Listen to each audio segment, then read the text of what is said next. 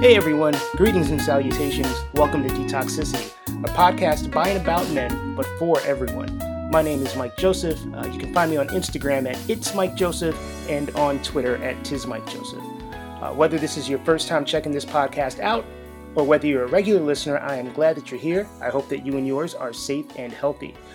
Detoxicity is available on just about every podcast platform there is, in addition to, of course, the one that you're listening on. And I hope that however you listen, you take a minute to subscribe, rate, and or leave a comment. There is also a Detox Pod newsletter. You can find the link to sign up at tinyurl.com/detoxpod. You can even drop me a line old school style at detoxpod@gmail.com. Feel free to make suggestions, provide constructive criticism, and don't hesitate to reach out if you yourself want to be on the podcast or you know someone who'd be a good fit. Kevin Calabro is the founder of Calabro Music Media, a PR and management company, and he's also a co-founder of the record label The Royal Potato Family. He works with musicians including the Chris Robinson Brotherhood, Medeski Martin and Wood, and Marco Benevento, and he's based in upstate New York. In this episode, Kevin and I spend a solid chunk of the time together parsing out the dilemma of what to do when the values and politics of your loved ones don't solidly align with yours. It's an issue that many people, including me, have dealt with specifically over the last 5 or so years. In addition to politics, we talk about the ability of music to bring people together, which is based not only on Kevin's industry experience, but his time in the Deadhead community. We discuss the thrill of the chase that music listeners today can't understand, and you get to find out where the hell the name Royal Potato comes from. Sort of. Anyway, here's Kevin. Enjoy. All right. Hey, this is Kevin Calabro. I run a independent record label that started out of Brooklyn and is now running out of Kingston, New York, in the Catskills. The label's called Royal Potato Family. And I also have a PR and management company called Calabro Music Media. And yeah, that's my story. So music is your life, basically. Music is everything. Yeah. Was it always that way? Like, was this your goal?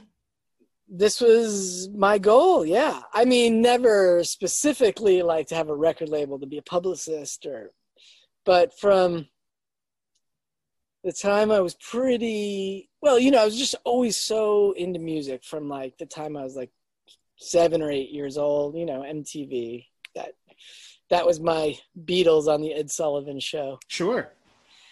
And so then, I was just always into music, buying music, listening to music, watching MTV, and then when I got a little older and could start going to see shows, I really fell in deep with the Grateful Dead and that world for a while. And, I was in college and had to do something. So it was, let's work in the music business. I mean, it was always in the back of my mind, that's what I wanted to do. But when it came time to really make that decision, that's the path I decided to dive into. And you want the whole story? Because it kind of connects to you in a very... Does it? Tangential way. Well, with people we know in common. Okay. Maybe that's not interesting to your listeners. I don't know. But I mean, I can cut it out. Okay, yes. I'm curious about the story. So it's crazy. So my sophomore year in college, I went to school at a small college called Rider University in South Jersey, Lawrenceville, New Jersey, home of Jon Stewart, to be. Is that where you're from? No, I'm from North Jersey. Okay. Oh yeah, a town called Hillsdale. But so I was sophomore in college, or maybe a junior, and I got an internship at Megaforce Records, who at the time were based in South Jersey. And Missy was kind of my boss there. Wow. Yeah. I did not know that. Yeah. And then, I graduated college and I started working at a music PR firm called Susan Blonde Inc. And, I kind of lost touch with Missy. And then when I wound up working my next job after that was Joel Dorn at 32 Records, and the distributor at the time there was Ryko, and Missy had MRI through Ryko. She and I reconnected, And then when it came time, many years later, after moving through several record labels with Joel Dorn, when it came time to I was just like, I want to start my own label. And Missy was doing the sub-distribution thing. And I was like, do you think you would distribute my label? And here we are all these years later. Right. So I got to ask, what the hell is a Royal Potato? The Royal Potato Family is comes from a Bob Dylan joke that I am not going to repeat for you because it's a bad joke. Is it a dirty joke? It's not a dirty joke. Okay. It is just a bad joke. Okay. But when told by Bob Dylan, it's a profound joke. Got it. Just because it's Bob Dylan, because he can really say anything. Right. And if you've been listening to Bob Dylan's radio show, the Bob Dylan Theme Hour, or they've been broadcasting it again on Sirius XM. Right. I have not been listening to it, but this is the second time it's been brought up to me in the last 72 hours, so I figure I should maybe do that. Oh, it's so good. And, and then you could just picture a joke told in Bob Dylan style. Yeah. So the Royal Potato Family was this sort of punchline for this joke that Marco would constantly kind of throw the punchline around. So he and I, Marco Benevento and I, are partners in Royal Potato Family. I mean, he's kind of silent partner at this point. He's doing his own, he's just an artist and making music. But what was my point? Yeah, so he'd always throw this joke around, and when it came time to name the label, I was like, why don't we call it the Royal Potato Family?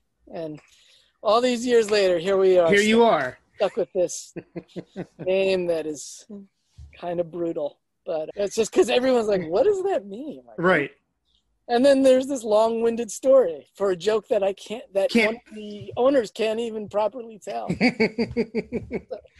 You're gonna have to have Bob Dylan record audio with the joke, and anytime someone asks, you just play it on your phone or something like that. That's a dream come true. So, knowing what I know about the music that you publicize and the music that you put out, and knowing a little about you as a person, would it be fair to call you a hippie? I feel like, yeah, I don't know. I guess, I guess sort of this modern incarnation of it. I mean, I do bathe on a daily basis. I mean, I don't know that that's I only necessarily wash my hair once a week. But, yeah, I mean, I'm not like a hippie, yeah, I guess there's that typical 60s hippie idea, of people, walking around in sandals and bell bottoms, and not like that, but there's the modern sort of the 21st century hippie. Yeah, I kind of represent that sort of vibe, I guess. Okay. And it's kind of like a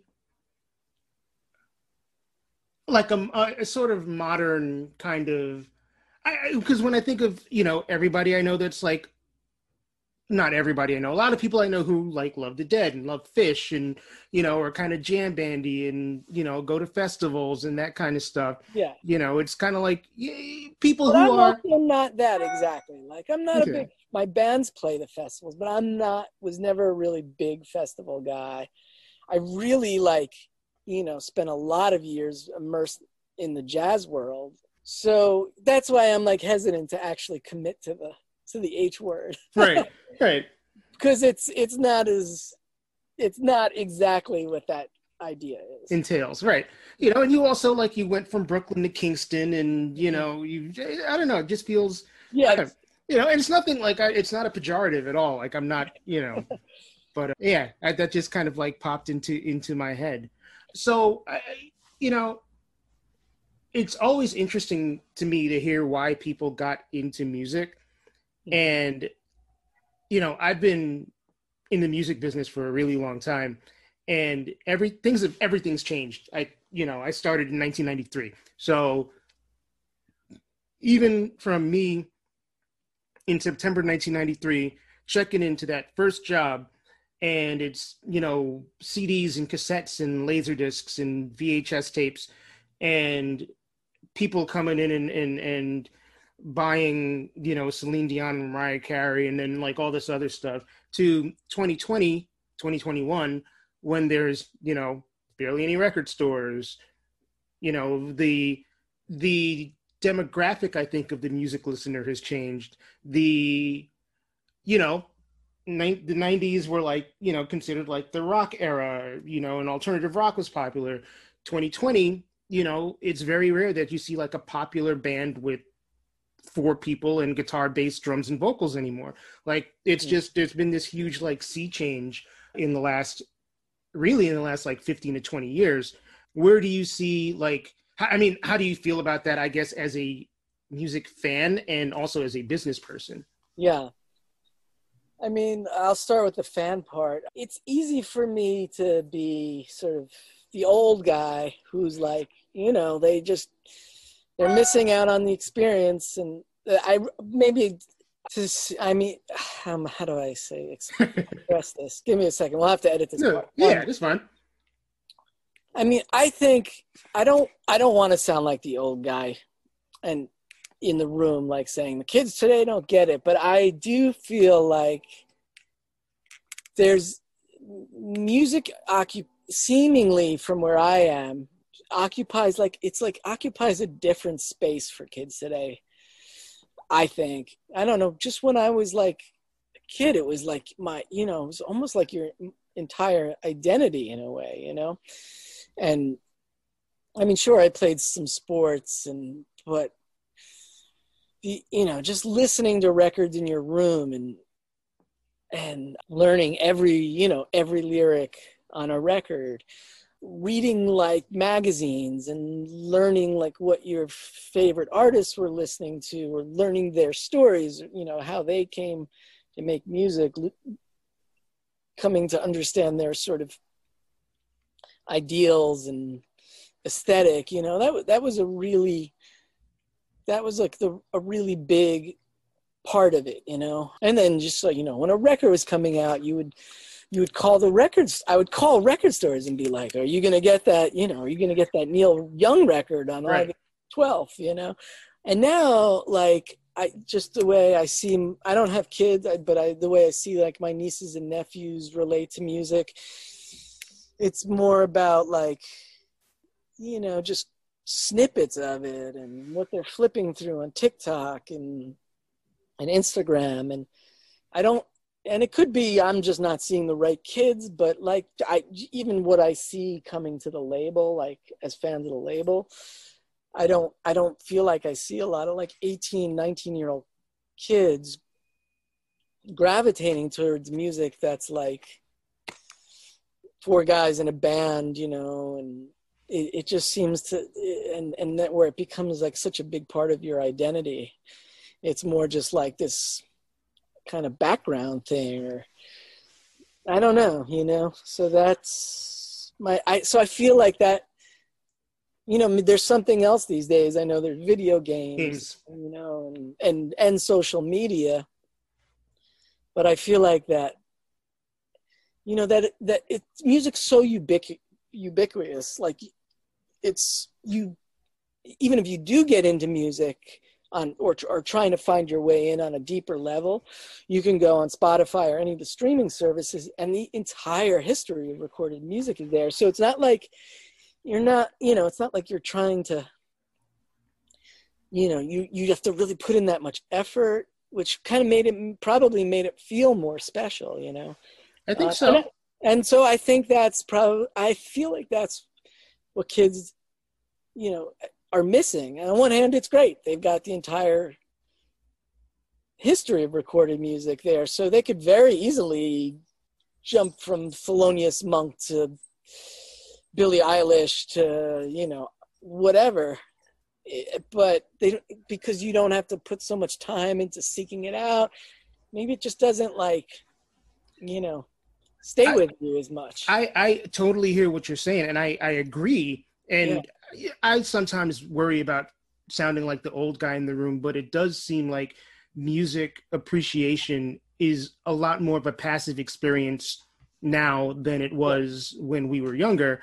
Mhm. You know, I mean, even when I was able to afford to buy music on my own, it's kind of like you bought a tape or a CD and you sat with that Yeah, for that weeks part and played too. it over and over and over again.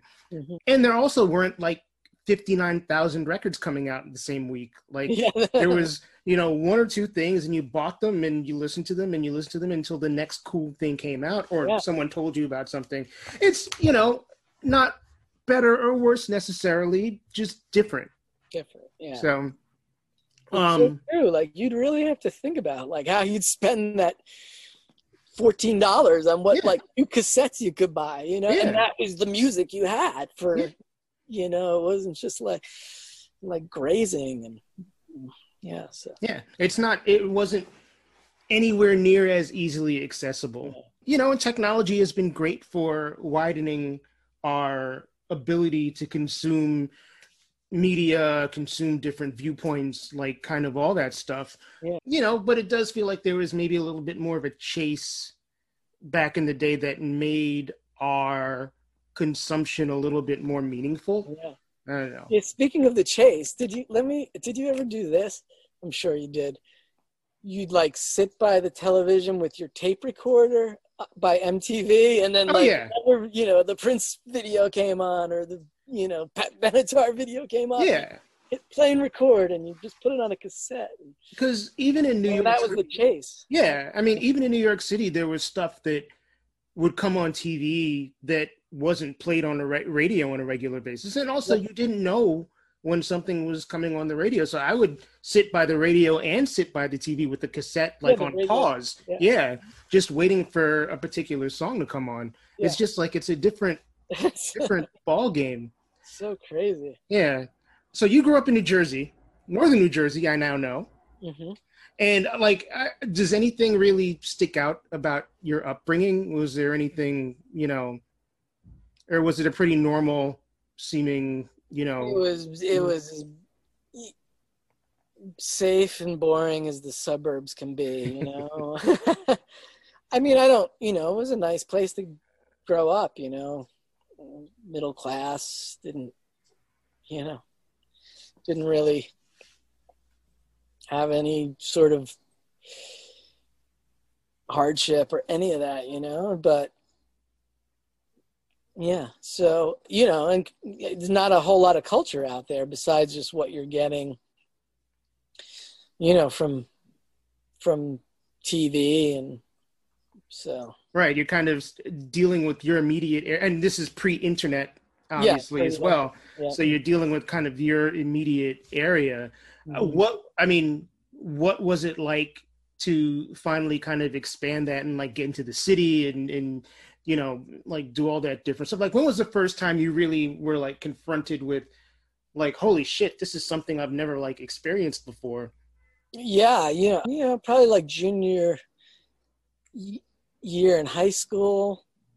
Once some of my friends started getting their licenses, we would start going into the city, and you'd find Bleecker Bob's and all, the Village, and half the time you'd go there.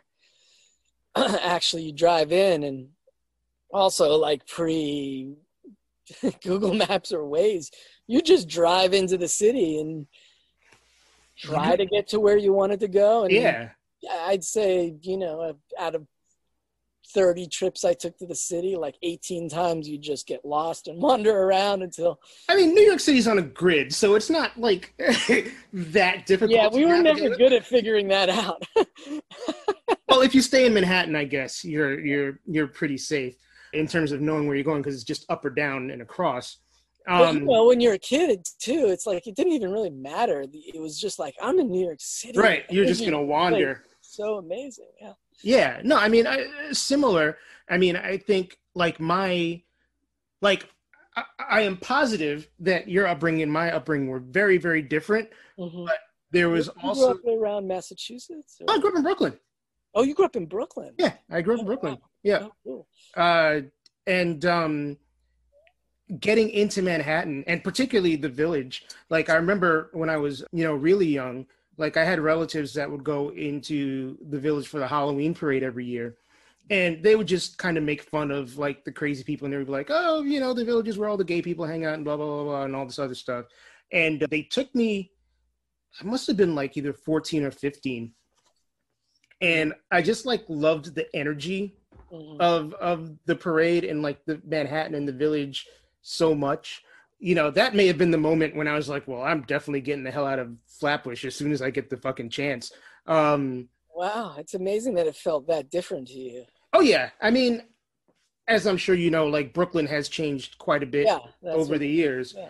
You know, but the neighborhood that I grew up in was certainly not multicultural by any stretch of the imagination. And, you know, my radius was pretty small. So, you know, being able to even like get into Manhattan without like parental supervision, I didn't start doing that until I was, you know, probably like a junior in high school.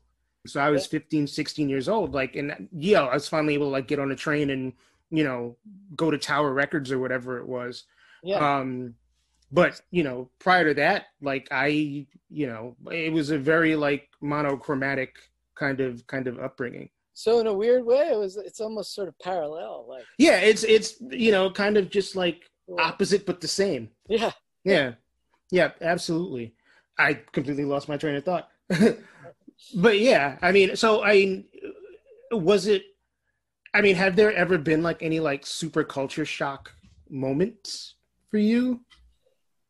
You know, those first few times, you know, you went to the Limelight or something. Yeah, that was kind of big culture shock. Like, wow, these people are wild and different. And that's what kind of stands out to me as my first culture shock. Yeah. And for those that do not know what the Limelight was, may it rest in peace. It was a club in the Village, and Limelight wasn't the one that was the revamped church, right? It was the church. Yeah. It was the church. Okay. All right. Because when I was like 18, 19 years old, there was like Limelight and then there was a tunnel, and we would just switch back and forth. Oh yeah, there's a tunnel too. I did the tunnel too. Yeah, that kind of blends together with the Limelight. Yeah. Yes, I mean, I think they were like 2 blocks away from each other. Yeah. In the West Village, but yeah, it was just like, and we're probably about the same age. Yeah. So it would have been, you know, glow sticks and, you know, sort of raves and E and you know, leather and a lot of E. And darkness, and you know, darkness is, you know, just dark. Oh yeah, these clubs were like, you'd have to be in there for like 10 minutes to get your eyesight to adjust to the room so you could see people again. Totally, yeah. You know, overpriced drinks. Yeah. I remember those days. But you know, I have another thing as far as like I don't really call it culture shock, but this, going back to the hippie thing, like, you know, when I first started getting into the Grateful Dead, and I mean, the Grateful Dead thing, I mean, if you weren't around for it and you use like the Fish World as a comparison, it's not the same. You know, I know people like to make those like, I mean, there was a hardcore traveling culture that I guess you could say was culture shock to me, that really turned me on, you know, like, wow, you know, these people have their own little sub economy.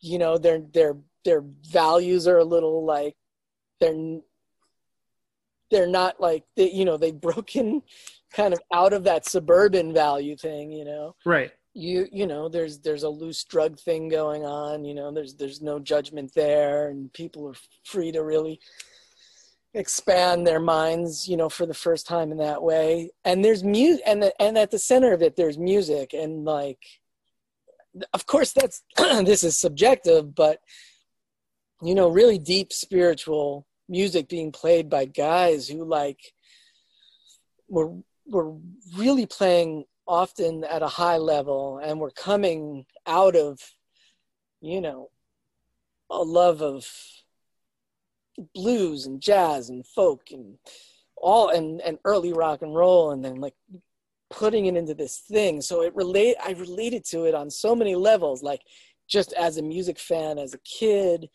but then like being away from home the first time, and seeing that there was this other way to be. So, And is that what parts of the lifestyle like kind of just hit you the hardest outside of just the music? Was it the sort of, not the communalism of it, or was it the drug culture, or was it the, what was it that it was the idea of that you could like have these, it was the idea of road tripping and just getting out there and seeing America and doing it like on no money. And, that part of it was what really got me. Right. Yeah, because I the things that and I don't have firsthand, like I've never been to a Dead show, and I've never been to a Fish show. I've seen Trey a few times because I dated somebody for a while who was a huge Fish fan. Mm-hmm. But, the things I sort of get from that overall ethos is, again, like a sense of communalism Mm-hmm. that I don't see in a lot of other cultures. Like the first time I heard about people like building an intentional community Mm-hmm. was through people who sort of fit into that sort of neo hippie ethos. Yeah. I'm saying. Yeah. And then you like think about it and like, okay, yeah, that totally makes sense. Like instead of living with people you have to live with, like you sort of build your family, Mm-hmm. You create those bonds and you live with these people. Yeah. Yeah, definitely. And what was cool about those people too was, for the most part, at least the people, I mean, there's always exceptions, and there's people there, and you're young, and now there's people who you were with at that point in your life that you wish didn't veer so far off. But Sure. But my point was to say that it was a community that like kind of did accept everyone, and there was a lot of love, and it wasn't negative. There was no negative aspect to it, that I had been running into in other places, like, just being like, yeah, just coming through high school and being in the suburbs and seeing this, like, as you get older, you start to realize there's this like, a lot of stuff you're basing on money, or just, I go to college, come get a good job, get a house, Right. that kind of stuff. And that Grateful Dead world it didn't exclude anyone, and it wasn't about aspiring to that kind of thing, And I think that's part of what I like build this podcast around, is kind of me really realizing that a lot of things that I was taught were very objective or binary are actually completely subjective. Mm-hmm. And, realizing that, having a great job and busting your ass and, living the quote unquote American dream is not necessarily the thing that's going to make you happy.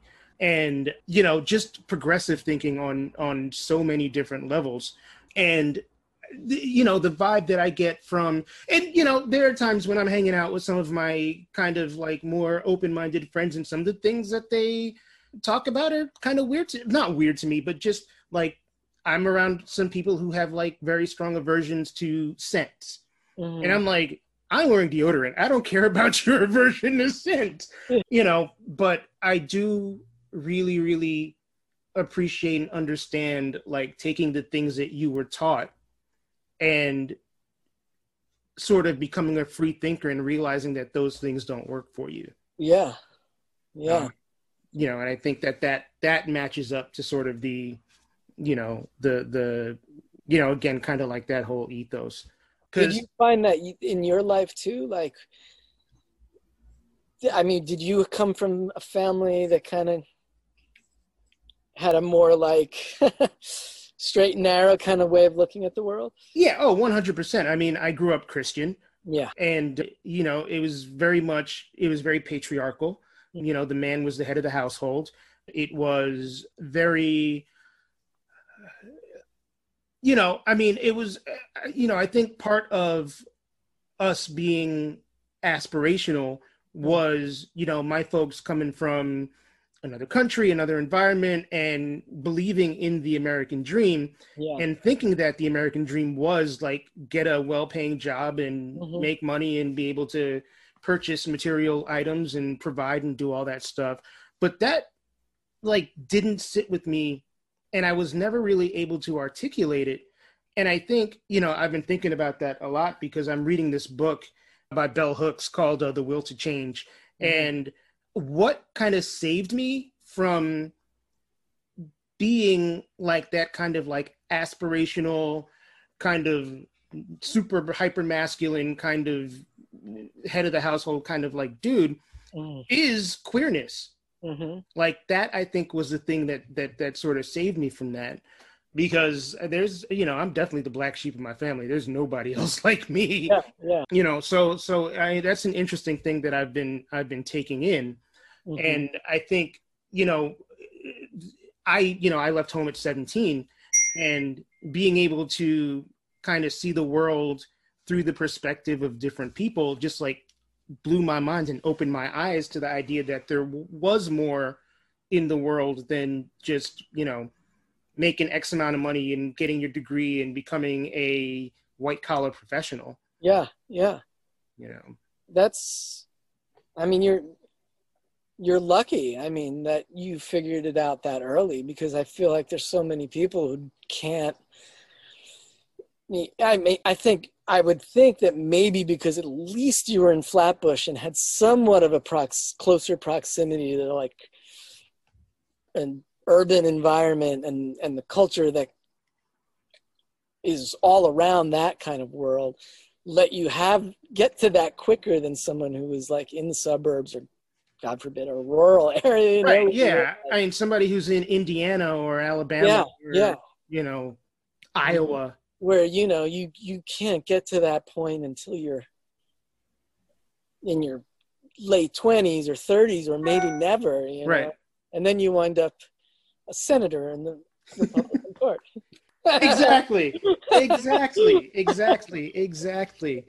So when we were kind of talking, kind of prepping for this, I'm not going to quote you directly because I don't remember the direct quote, but, you know, you said something about being a straight white guy, and that caused me to look up all of the episodes that I have posted so far and see how many straight white non-Jewish men I had featured on the show. And so I'm up to 29 episodes right now. And I've interviewed 5 people who identify as straight white Christian. Interesting. So I'm 5. You're 6. I'm 6. Okay. Well, cool. Yeah. I don't really identify as Christian, but right. Yeah. But I was raised Catholic. Right. So, I mean, the way I see that is if you go to certain parts of this country and someone identifies themselves as Jewish, they're going to have a problem. Right. Whereas, you know, if you're just a regular white guy, it's not a problem. So, you know, so it's not Christian, but sort of just like, you know. And all this craziness that's going on, I've thought about that a lot, because obviously, you know, we've all been thinking about this stuff. Hopefully. And there's just, you know, it's gotten really tense at times, and there's been, you know, people like throw around civil war all the time now, which just seems so crazy to me. That word, like, you would never utter that word 5 years ago. Right. But anyway, straight white Christian guy kind of saves my ass, you know, like, but it lets me be the Trojan horse if I need to be, like, I cross enemy lines. But I mean, it's got to be, I can't really imagine how it feels to like be gay and black, and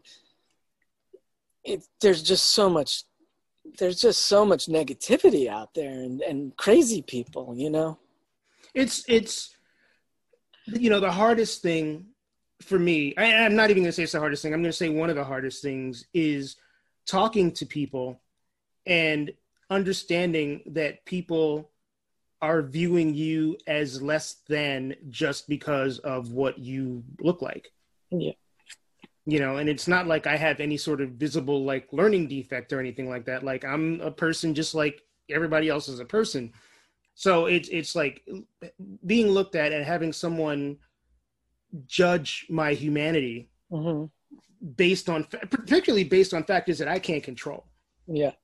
You know, I have just as much a right to be alive and existent and have the same freedoms everyone else has as you do, or every other, Yeah. every other person does. So just to kind of have that, whether you're being confronted with it on a direct level, or whether you're just kind of waking up in the morning with that in your head, Mm-hmm. it shifts your perspective so thoroughly. I'm sure I can't. Yeah. It's so I've been thinking about that a lot, like it's like so much easier. Yeah, yeah, and that's the thing. I mean, you can like, the way I've explained it before is you, Kevin, can wake up in the morning and you're Kevin. You can walk into a room and be Kevin. You can, do whatever. I wake up in the morning and I'm black. Yeah. A lot of times before I'm Mike, I'm black. Like I walk into a room for a meeting and before I introduce myself, it's like, oh, that's a black guy. Yeah. So it's just like, it's like you have to take extra steps to prove that you are as human as somebody else, and, women have to do that, or, non-binary people probably have it the worst in terms of gender. Yeah. Everybody that's brown has to do that. Anyone that has like an accent, like once they start talking, if they're from a foreign country, and anybody that, obviously you can't tell someone is queer just by looking at them, unless they have something that's very obviously a signifier. But, if someone walks into a room wearing a bracelet or a shirt or something that makes their sexual or romantic orientation obvious, then that's going to be the first thing people see before they even register that there's an actual human being behind that. So it's just, it's something that weighs on every individual that has to be in those situations, has to present themselves in that situation, whether they're conscious of it or not. Mm-hmm. It's just, and I think, yeah. And I think that we need people, the straight white guys, I think, are the ones that really need to step the fuck up. Yeah. Because again, like you said earlier, like you can cross enemy lines. Mm-hmm. Like if there's a guy that looks like you, that's, a conservative shithead, and I call them a conservative shithead, they're not going to listen to me. Yeah. They're going to listen to you because at least at face value, you're one of them. Yeah. Yeah, I hear what you're saying, but I also feel like nobody's listening to each other. So it's like sometimes it's hard to know how to like say anything that's going to change anybody's mind. Right. But I hear what you're saying totally. Yeah. And I would love to be, I'd love to be that guy. I try to be that person in a way, on a level, but not in a confrontational way, because, I have conservative friends. My family's conservative, and I'm not in the position, I'm not ready to, I know some people are like, it's time to draw a line. If you're not with us, but like, I want to have a relationship with my parents and my family. I want to have, I've got friends from high school that feel a certain way that's different from me. And I feel like it's, it's tough when you disagree in such a big way, but you don't want to like totally cut that off because I mean, that's, we need to stay connected somehow. We're all living here together now. We are. And I feel what you're saying. And I have conservative family members as well. I don't engage with them unless I have to. Yeah. But I also think it really is a matter of kind of thinking of people who need to justify their humanity to other people. And it's kind of like the example I gave to someone was like, what if I came over for Christmas dinner or something like that? Mm-hmm. Like, would you want to bring someone you care about around other people you care about who completely disregard this person's ability to be human? You know what I'm saying? Yeah, I can't say, well, yeah, but I will say this, like, this is a really weird thing. Like, there's so many just levels to all this. But, like, if I brought you home to my family for Christmas, you would be the black guy in the room. But they would, if you started talking to them, and they wouldn't, like, you wouldn't have to justify your existence to them. They would like fall in love with you. You know what I mean? So it's weird. That's the thing about all this stuff. Like, I'm not trying to make any excuses for anyone. No. But like my parents are kind people, like, and they want to just do what's best for their family. And they tie themselves to these weird political people. But like, they're nothing like Donald Trump, you know what I mean? Right. Like, they're not going to poor boy rallies or whatever those idiots are called. Like, right. Is it poor boys? Proud Boys. Proud Boys. Like, yeah, it's not like that. That's what's weird about it. And it's so easy to just divide people along these political lines. And believe me, I totally understand. It's not that easy. I just, look, I'm not in a situation where I have enough of a relationship with people that have conservative politics that I am confronted with, having to make that kind of choice. Mm-hmm. Like, if someone that I was really close to, I don't know. I mean, if someone there's a difference between, and I'm trying to sort of be nuanced here. There is a difference between someone who has quote unquote old fashioned values and doesn't understand. Yeah. I think, doesn't understand why people are saying Black Lives Matter, doesn't understand any kind of like non-binary sexuality, doesn't like, there's a difference between those people and the people who I think do either are willfully ignorant or do understand and don't want those people to exist. Yeah. Yeah, that's a big difference. Right. And I think we need to be careful about that stuff. But at the same time, I do think that there's also like teaching that has to happen. Yeah. So that the people who can be saved. You know what I'm saying? Right. Yeah, I'd hope so. But yeah, that's where you get back to that part where it's like, why isn't anyone listening to each other anymore? And I mean, it feels to me too, and they'll of course disagree with me, but it's like, it's almost like while we need to be listening to each other, it's not really your time to talk to us. You should be listening. Yeah, 100%. This is like, look, like, this is coming to a head, and it's like, male white dudes, the narrative's not yours right now. Like, I don't know if narrative's the right word, but it's not. I mean, if you are a heterosexual identifying white guy, yeah, the floor has moved. Yeah. I agree with that 100%. And it frustrates me to no end why, like, friends of mine don't kind of accept that a little bit more, and family, and yet at the same time, and maybe I'm not willing to cut them off yet in my life because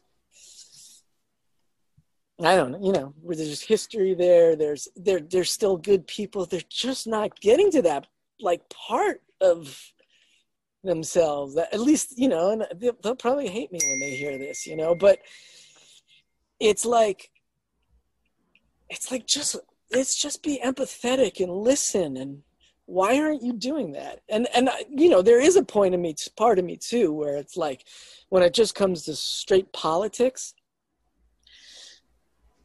where I do feel like I'd almost like cut it off sooner is like the fact that you're going to vote again or vote for Donald Trump and the current Republican Party is unacceptable to me, because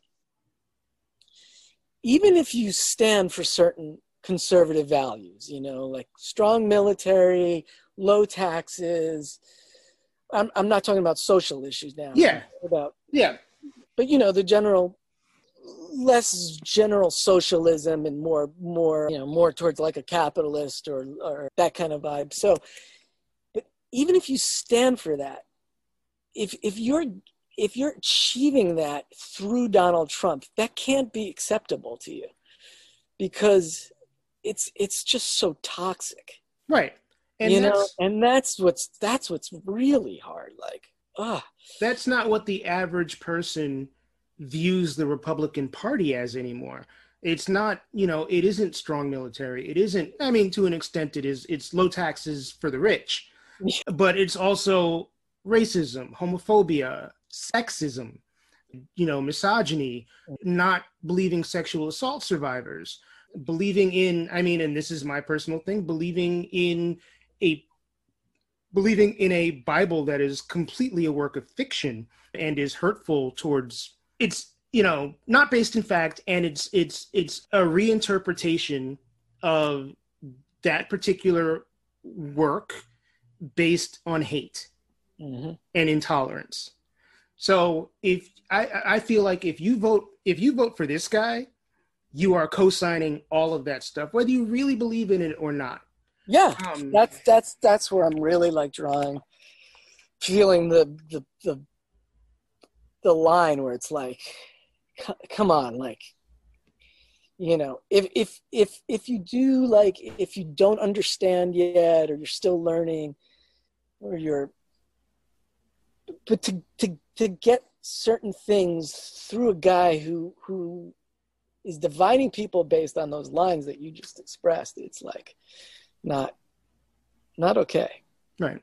And I wonder how much of it, I half know the answer to this question, or I have theories, how much of it is related to the experience of not being able to engage with people who are not like you, the inability to just kind of like have your mind opened by learning about the experience of people who have had situations that are different from yours.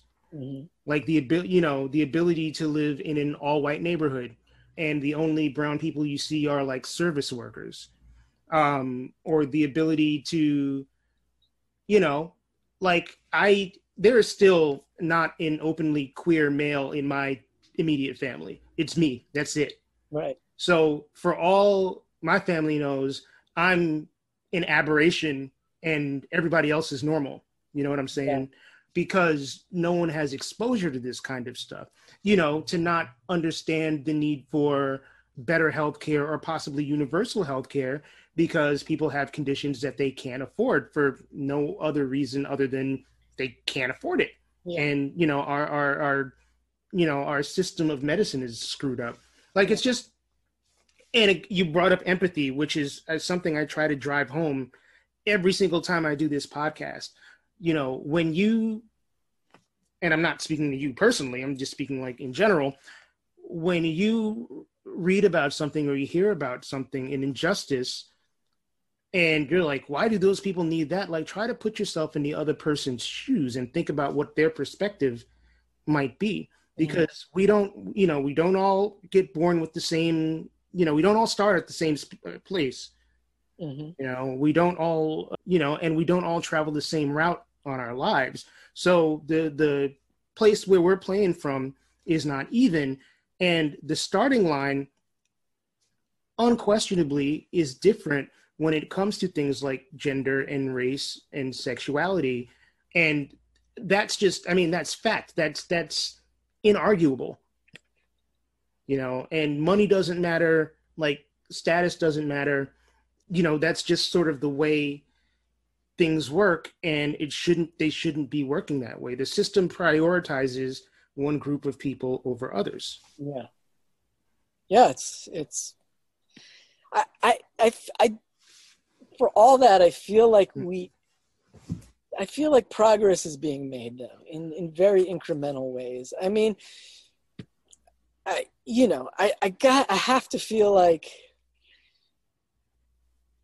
some degree of hope, you know, and you know, there's a lot we're facing coming up. I mean, I think obviously climate change, but there's at least on these kind of social issues and stuff, I do feel like change is happening, and a lot of what we might be dealing with is sort of the last dying kick of a rotten old mule, you know. And a lot of people have said that too, that I've spoken to. Hopefully we could get past it without like a bunch of bloodshed and right. You know, families hating each other and friends not being friends anymore. But I do have to, you know, it's like, I just can't believe people are going to still care about this who are like in their 20s or 30s now. Like, it's like, I think that this period in time is like going to be a huge shift. I think that, you know, and while there are young people who still kind of hold on to these views, I do think that the period of time when the majority of people held these views is already passed. Yeah, it's right. And I do think that this is kind of like, you know, when you're faced with change, a lot of people will just fight tooth and nail to keep the change from happening. I don't think this time it will be successful. I think change is going to happen no matter what. And look, things are different socially. You know, when I was 19 or 20 years old, if you'd have told me that I would be able to legally get married to another guy, I wouldn't have believed you. If you'd have told me that there would have been a black president, I wouldn't have believed you. You know, if you had told me, you know, that there are trans people in the world, I wouldn't have believed you. Like, so I think, and a lot of this has to do with the internet. And this is one of the great things about technology, is that it has legitimized the fact that there are so many different types of people in this country, in this world. And it's given a lot of people, myself included, confidence to walk an honest walk. Yeah, that's great, man. I mean, like, yeah, that's a good point. Because it's always so easy to be just blame so much of the situation we're on the internet, but it's really sped things up in a way for, you know, for positive social change. Oh, 100%. 100%. How do you, like, what gives you the most hope, I guess, is the question. Well, I just think that younger people, it's more like the conversation is being had more openly than ever before, and then there's just, you know, I feel like I'm so cautious to say the wrong thing here, because I feel like you're not going to say the wrong phrasing of it could like offend someone, but like but like, speak from your heart. I mean, if you're gay now, and I'm not saying in any way that it's not still difficult, but it just feels so much more accepted. And so if you're 18 or 19, it's like, yeah, gay people, my friends are gay. It's not a thing as much anymore. Yeah, I mean, I can co-sign that. And it still is a thing. It's still a thing, right? And, you know, for people who grow up in religious environments or conservative environments or environments just where there are not a lot of queer people around, I still think, and for particularly for men who are not straight, there is still a huge societal stigma around that. But, as someone who, was born in the 70s and, started to come out in the mid to late 90s, like I would certainly have an easier time in 2020 doing it than I did when I did, Totally. Well, yeah. So to go back to hope, what gives me hope is that, like, we've had a black president now. We're God willing, we're going to have a black vice president. We're just gay men and women are our friends, and they're all around us, and they're just, you don't even really think about it. So there's still these people who resist that, but in 20 years, I just feel like we have the chance where that kind of stuff is going to matter less and less. And that gives me hope. Right. Like, we won't even really have to but so now we've got to make the change in the actual structure of things. That's what comes next. But at least we're getting really close to having kind of broken down those social barriers just on a interpersonal level. And in 20 years, it's really going to be like that. And then now we've got to change the structure of it. So, right. And that, I think, is where we're at right now. Like, and that's why this election is so fucking important, because, we don't want to go back. Right. And I don't think anyone, We're not going back. I mean, if he's elected again, it's going to be, we're not going back. It's only going to intensify. Someone like him all he can ever get to is chaos. He's never going to make things better. Things are changing. We're moving forward with, he could be the president, but it's just going to make it more painful and more chaotic if he gets elected again. But we're moving forward. He's not holding us back. And I have my pessimistic moments. Yeah, it's easy to have. Yeah. Yeah, but that hearing that gives me hope in the moment that we really are on the right track. One other thing you had mentioned in our earlier correspondence was talking about, can music save the world? Yeah. And I don't know. I feel like music a lot of times has been the voice of progressive society. I mean, you think about Marvin Gaye and Stevie Wonder and Bob Dylan and Kendrick Lamar and all of these people who have made music, or even people like Prince and Bowie, who via like imagery have really pushed the boundaries forward in regards to things like race and sexuality. So I think I answered my question, but what's your answer to the question? Can music can change the world? Can it save the world? Can it save the world? Yeah, good question. I mean, I would just take it on I don't know, music can just change. Music just can, music, at least for me, like when it's really working, like it's everything, like it kind of, it's not to get too abstract, but like it kind of represents like nature and love and interpersonal dynamics and struggle, and everything we go through as humans can be, you can feel that nostalgia like in a good piece of music, and I think that makes us understand ourselves better and understand our world better. So for at least the people who are open to it, it can save the world.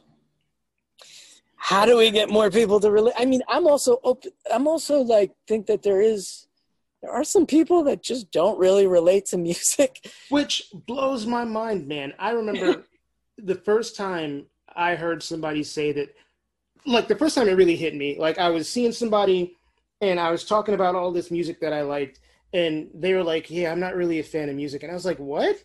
Like, it was like, It was like somebody was speaking like a prehistoric language when they said that. Like, what does that even mean? Yeah, I feel the same way. I'm just like, has anyone ever said that to you? Oh, totally. I have some family, or friends that just, it's nothing but like that's what scares me. Like, if going back to the beginning of our conversation, like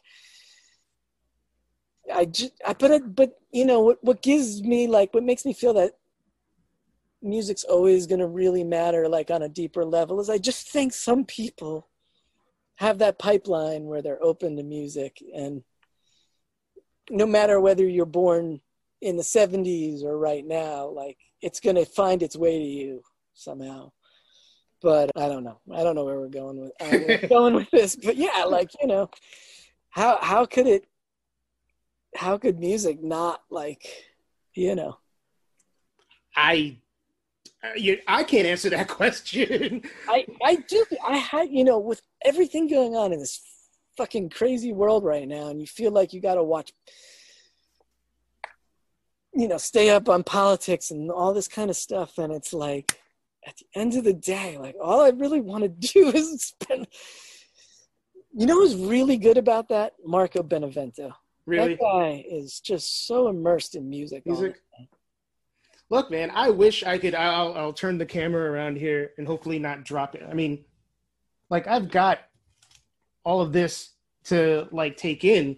Yeah. But it's hard to, like, focus on that when there's just so much other shit going on. Yeah, exactly. That's exactly what I'm saying. It's but that's what's where the magic really is. Music will always matter. Art will always matter, even if it appears to matter less as we get older, and maybe less in the year 2020 when there are so many other distractions available that maybe I or Kevin didn't have when we were younger.